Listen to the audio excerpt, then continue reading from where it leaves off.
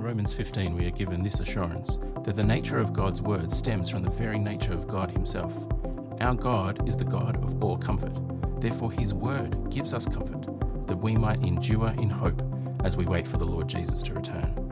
No wonder then that God calls us to pay careful attention to his word, because there is comfort in close reading.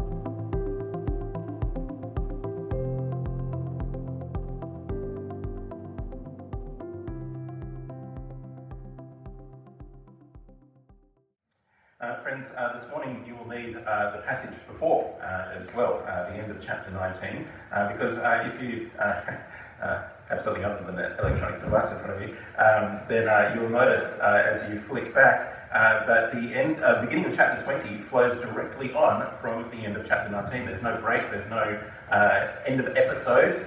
Jesus keeps speaking. And at the end of chapter 19, verse 30, Jesus concludes by saying that many who are first will be last, and the last first. And then you notice the very first word of chapter 20, verse 1.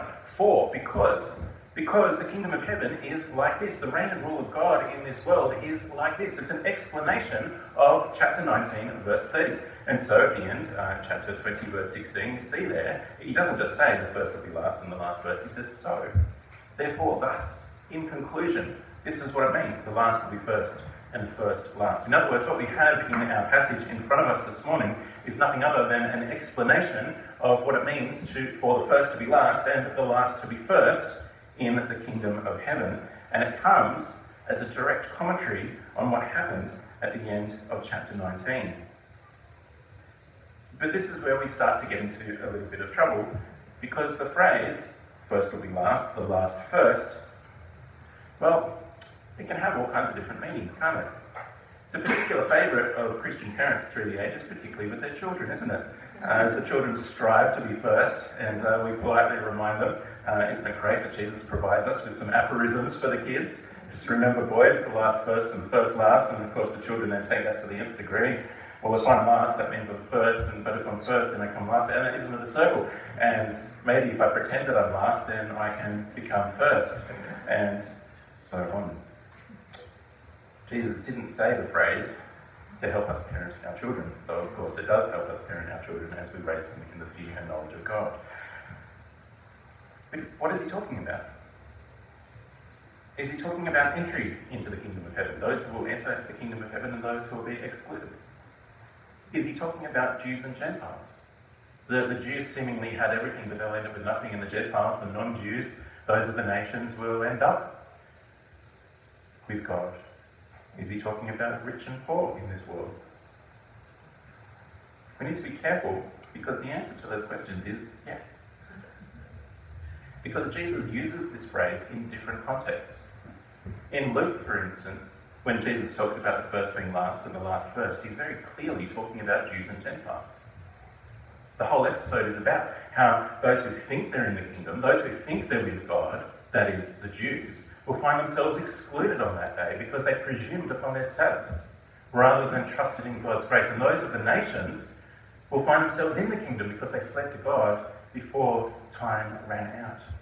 Because there will come a time where it's too late to enter the kingdom and they will be shut out, and so the first will be last and the last first. In Mark's Gospel, we have the episode in chapter 9, like we have in Matthew 19, but this parable that we have before us in chapter 20, we don't get. We don't get to see that in Mark's Gospel. He just ends with the last being first and the first last. As we come to a passage like this as well, we can unwittingly, or perhaps very wittingly, bring our theological preferences, our pre-belief in certain things to the passage that can make it hard for us to hear the passage. Throughout church history, there has been a debate that has gone on and is still not resolved, and no, we're not going to really talk about it much today, about rewards in the kingdom of heaven. Are some Christians given more in eternity than others because of how they lived in this life? Some Christians believe very strongly in that, almost as strongly as other Christians don't believe in it. But I don't think this passage is talking about that. As we come to this passage, I think we need to hear three things. And the first is that God shows no favoritism in salvation. God shows no favoritism in salvation. And secondly, he shows no favoritism within the kingdom. No favoritism in entering the kingdom, and no favoritism in the kingdom. And that therefore, thirdly, we ought to be content in him. But my gosh, what a great gift he's given us to be content with. Turn with me then to the end of chapter 19 with the question that's raised about this rich person, this young ruler. Jesus turns to his disciples in verse 23 and he says, "Truly I say to you, only with difficulty will the rich person enter the kingdom of heaven." Again, I tell you, it's easy for a camel to go through the eye of a needle than for a rich person to enter the kingdom of heaven. When the disciples heard this, they were greatly astonished and said, "Who then can be saved?" We didn't touch on it so much last week, but as we delve into our passage, it's important that we have the context in our minds and understanding. You see, there's a certain pattern, particularly in the book of Deuteronomy and in what flows from the book of Deuteronomy, where there is a truth that God will bless those who are within his covenant and obedient to his covenant. He will bless you in the fields. He will bless you in the house. He will bless you in the family. He will bless you when you come in and when you go out. He will bless your nation's dealings with other nations. He will bless you. But alternatively, for those who disobey the covenant, there is curse, blight, drought, mildew, disease, famine, judgment. There's a certain reality then that as people look at the promises of the Old Testament, that one might think that those who are obedient to God, in right relationship with God, might expect to be blessed in this life, physically, with riches, with good things. And yet Jesus turns around and says it's hard. It's only with difficulty that a rich person enters the kingdom of heaven. You can imagine, metaphorically of course, the disciples' minds exploding. Their worldview shattered. Being rich doesn't cause you to enter the kingdom. It isn't you ticket in, you don't pay your way in. It's not like you're more privileged and so therefore God gives you a free pass. No, it's a sign that you are in the kingdom, isn't it? And yet Jesus says, no, it's easier for a camel to go through the eye of a needle than for the rich person to enter the kingdom of God. Their minds explode, their worldview shattered, and they say, well, if that's not a sign of being in the kingdom, then who can be saved? If this rich young ruler is not in the kingdom, then who is saved? And Jesus points to the message that we hold so dearly and cherish. That what is impossible for us is possible with God. In other words, we are saved by God's grace, by his gift. He does what we cannot do. And we rejoice in that, don't we? Entry into the kingdom. None of you can see it, but someone's just raised their hands and cheering at the back there. Thank you, Marianne. Who doesn't want that? And it's right to respond like that, isn't it? To not take it as humdrum every day, oh, you have a message of grace, you're Christian, do that grace. But day by day we rejoice and we give thanks that it's not up to us. It's not by merit, but purely God's act of kindness. But it still leaves a question. Well, what about riches then? What does entry to the kingdom mean for us in terms of blessing and good gifts from God? If Jesus has just exploded their worldview of the rich in this life, it's not a sign of them being in the kingdom, then, well, what is it then? Peter says, well, we've left everything to follow you. What will we have? We've left everything behind. And they quite literally have. They left their nest, they left their boats, they left their livelihood, they left their families, and they followed him. Are you saying, Jesus, that in the kingdom of heaven there's no benefit for us to be in the kingdom? Jesus said to them, truly, I say to you, in the new world, or in the renewal of things, the regeneration of things, when the Son of Man sits on his glorious throne, you who have followed me, he's talking to the 12 disciples, 12 apostles, you will also sit on 12 thrones, judging the 12 tribes of Israel. And everyone who has left houses, brothers, sisters, father or mother, or children or lands for my name's sake will receive 100-fold and will inherit eternal life. Yes, there is a benefit. There is a great benefit to being in the kingdom of God, submitting to his reign and rule. But many who are first will be last, and the last first. But what does that phrase mean? Is it talking about levels and orders? Or is it talking about the great levelling? Is it talking about those who are here and those who are here will be reversed? Or is it talking about everything being made level? I think it's the second, because of where Jesus goes on to explain in chapter 20. Entry into the kingdom, God shows no favoritism. All are saved by his grace. None are saved by their own efforts. But life in the kingdom as well, the blessing of the kingdom, shows no favoritism. And he uses this parable to explain it. You see there, the kingdom of heaven, verse 1, is like the master of a house who went out in the morning to hire labourers for his vineyard, a very standard practice, and you still see it today in certain cultures and even in Western cultures, where people are looking particularly for workers on construction sites and things like that. Do you have work for us today? People picking in the fields or whatever, people will turn up to a place and they'll say, look, we only need 5 people today, but there are 12 of you, so the rest of you, sorry, but there'll be no work for you today, and they're left to go home. That kind of culture and way of operating still exists. And it's a very typical way of operating. And so the master of the house comes out, he hires labourers for his vineyard. He agrees, verse 2, for a denarius a day and sends them into his vineyard. But here we begin to see a bit of a difference happen, because people don't keep going out to look for workers. And as the passage develops, we can't help but think that the master of the house is going out and hiring labourers for his field, not for his own sake, but for the sake of the people who are there. He's acting in grace and generosity. And so in the 3rd hour, the 6th hour, the 9th hour, he goes out and sees people still hanging around, waiting to be hired, and no one's hired them, and so he brings them on. And he says, oh, whatever is right, I will give you. Whatever is fair, whatever I deem, I will give you.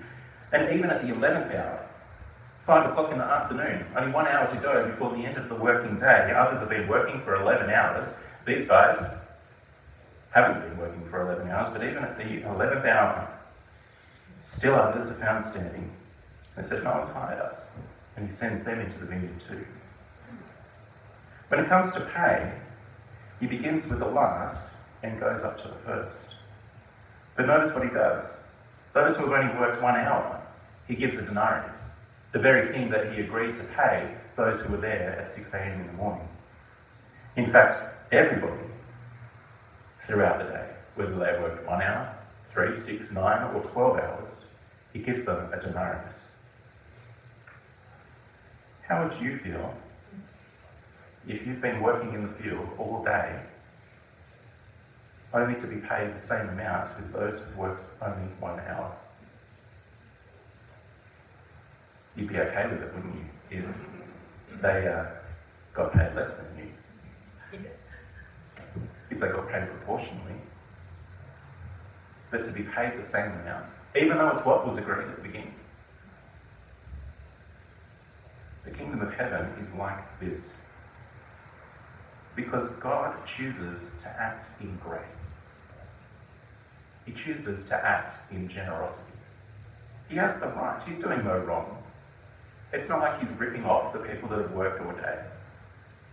It's not like he's showing a bias against them. But he's choosing to lavish his riches from his house, his possessions, on those whom he chooses to lavish them. And can anyone begrudge God the right to do that? The justice of God to do that? He chooses to give to the last worker as he gives to the first. Verse 15, am I not allowed to choose to do with what belongs to me? Or do you begrudge my generosity? Quite literally, do you see as evil what I do as good? God shows no favoritism when it comes to the kingdom of God. That is, we are saved by grace, and we exist in the reign and rule of God by grace, his generosity. And whatever might come to us in the benefits of the kingdom, it is by grace. And there is a universality about it. Think for a moment about what it is that you receive when you enter the kingdom of God. The Apostle Paul says, you receive some spiritual blessing. He doesn't say that, does he? He says you receive every spiritual blessing. There is not one spiritual blessing that you miss out on from other Christians when you enter the kingdom of heaven. Forgiveness, redemption, reconciliation, to know the will of God, adoption into his family, the Holy Spirit dwelling within you, forgiveness, righteousness that comes from Christ, holiness, a spirit within us who teaches us to call God Father, access to his heavenly throne room that we might pray to him, the veil lifted from our eyes that we might see and understand the word, the promise of an age to come where we will dwell with God face to face, where there'll be no more crying or sighing or pain or tears, because the old order has passed away. There is a renewal, a regenesis, a new creation, and we will dwell with God forever. Which Christian misses out on any of that? None. Which Christian receives that? All of them. And what good news that is for everyone to receive that grace from God. Those who are first will be last, the last first. Everyone together will be in God's presence, with him, under his reign and rule. He shows no favoritism in salvation. It's impossible for man, but possible with God. What will we have? Asks Peter. Everything.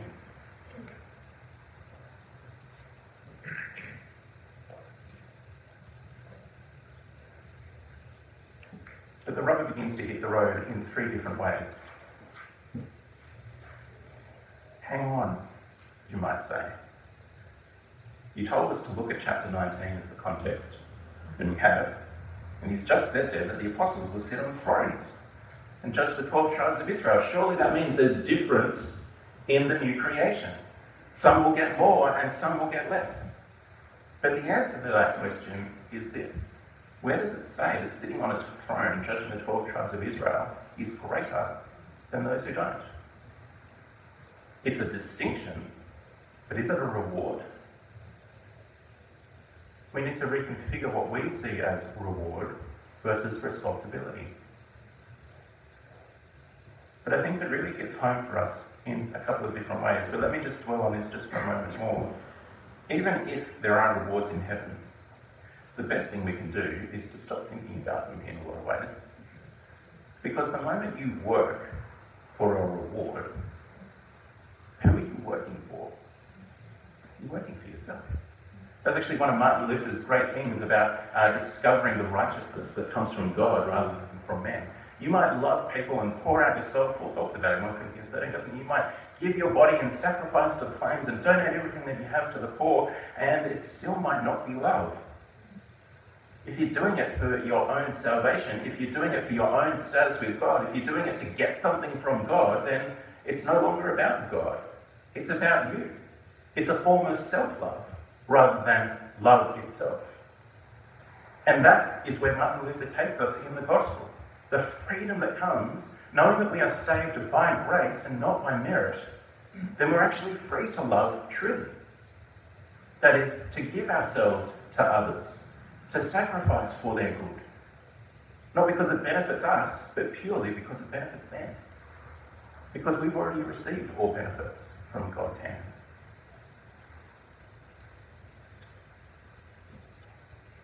What will we have?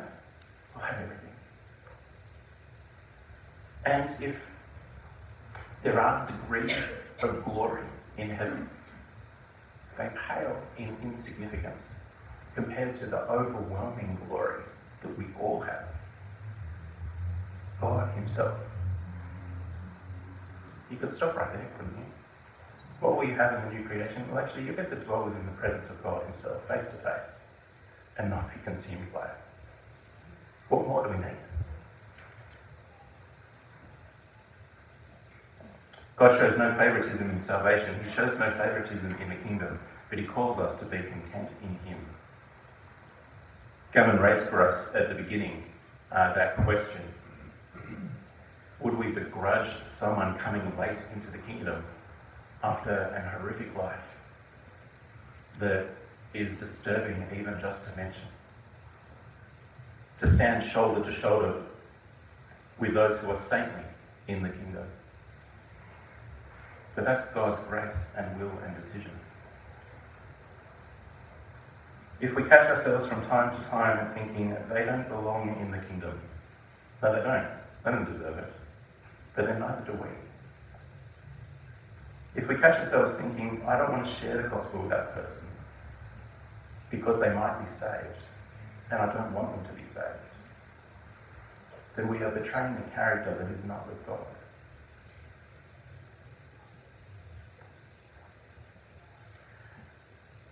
But what happens when that perpetrator of evil is a perpetrator of evil against us?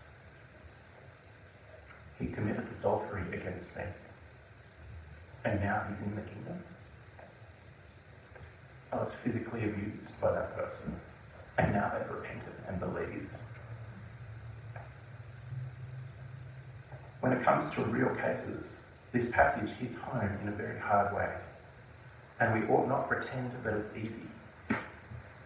But we ask God for grace to receive such a person with the same grace he has received us. But it hits home a third way, I think, for those who are already in the kingdom. Because it can become tempting at times, easy at times, and in some ways inevitable at times, for us to compare our race with the race of those around us. That person has a family, and I'm single.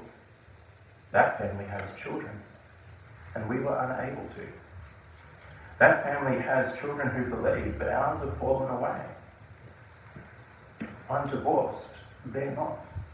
Why do I undergo sickness and pain and suffering, estrangement, difficulty financially, hard to tie down jobs, struggling with addiction, but they don't? Is God treating me unfairly compared to them? Why can't I have a race that looks like theirs? It was brought home very clearly to us about 8 years ago. We were in England. I was not well. We'd had an incredibly rough time being there. Look, it'll take another half an hour to talk to you about the ways in which it was hard, so I won't.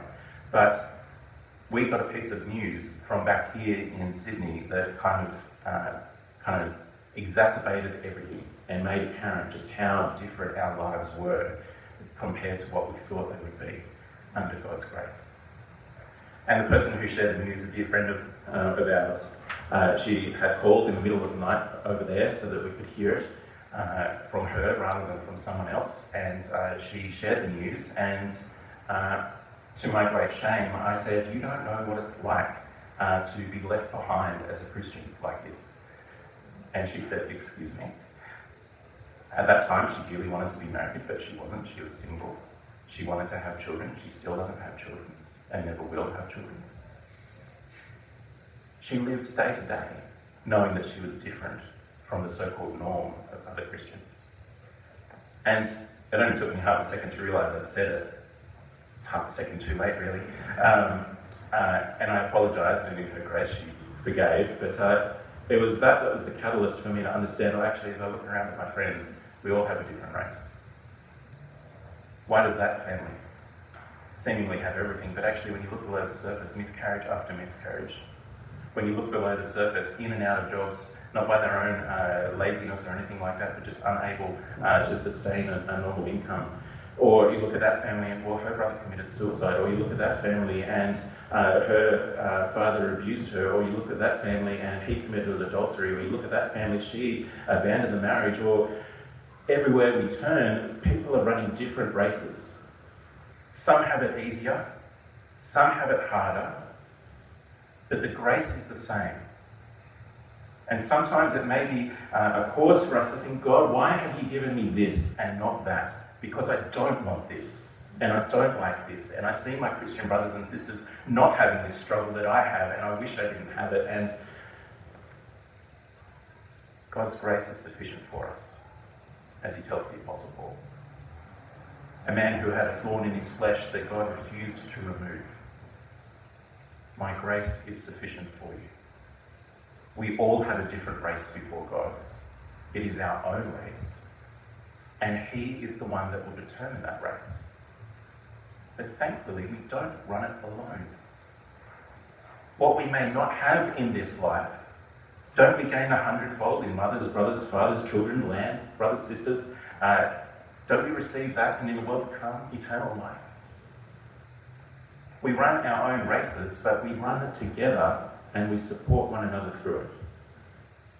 But when temptation comes to begrudge the salvation and grace of others, we forget God's grace to us. When we struggle with it, we turn to God in prayer and say, please help me to have the grace that you have had to me. Sometimes in very painful circumstances. One of the great joys of being in Sydney Anglican churches is that we are kind of obsessed with seeking the glory of God, which is a great thing. But it's actually also one of our biggest weaknesses, because we're so activist in our churches that we forget that God is actually sovereign over his own glory. God will glorify himself in us. And the way he chooses for us to be for his glory may very well not be the way that we want to glorify him. When we go through suffering, like Job, and at the end of it say, the Lord gives and takes away, the name of the Lord be praised, isn't that to the glory of God? When the evil one comes and says, they're going to curse you if they go through this suffering, and God says, no, they won't. My grace is sufficient for them. And we endure, whether a day, a week, a month, a lifetime. And at the end, we give praise and honour and glory to God. Who would choose that for themselves? Would Job ever choose that experience for himself? In a lot of ways, he never even knew what was going on in his experience, and yet he gave glory to God. God will glorify himself in you and me, and not in the way that we plan, because he has a race for each one of us. Be obsessed with the glory of God, but be humble to accept that he will glorify himself in us according to his decision. It's interesting as you read through passages like this, different Bibles do different things, but the Bible that I was using to prepare this, there's no verbal parallel, there's no literary allusion or anything like that, but in the footnotes for some other verses you might want to have a look at as you read Matthew 20, it points to Romans chapter 9, where God says, does not God have the right to make out of the same lump of clay things for different purposes? Who are we to talk back to God and say, why did you make me like this? Brothers and sisters, in the kingdom of heaven, the first will be last and the last first. That is, we enter by grace together. We experience the benefits of the kingdom of grace together. And it is not for us to begrudge whom God chooses to save, when he chooses to save them, or the particular plans and purposes in life which he chooses to have for us for his glory. But what we can be assured of is this, that when his glory is revealed on that day, all of this will fade. All of this will be seen as nothing as we realise the grace upon grace, the glory upon glory, the honour upon honour, the majesty upon majesty, the wonder of the blessing of God expressed to us in the person of the Lord Jesus Christ. Amen.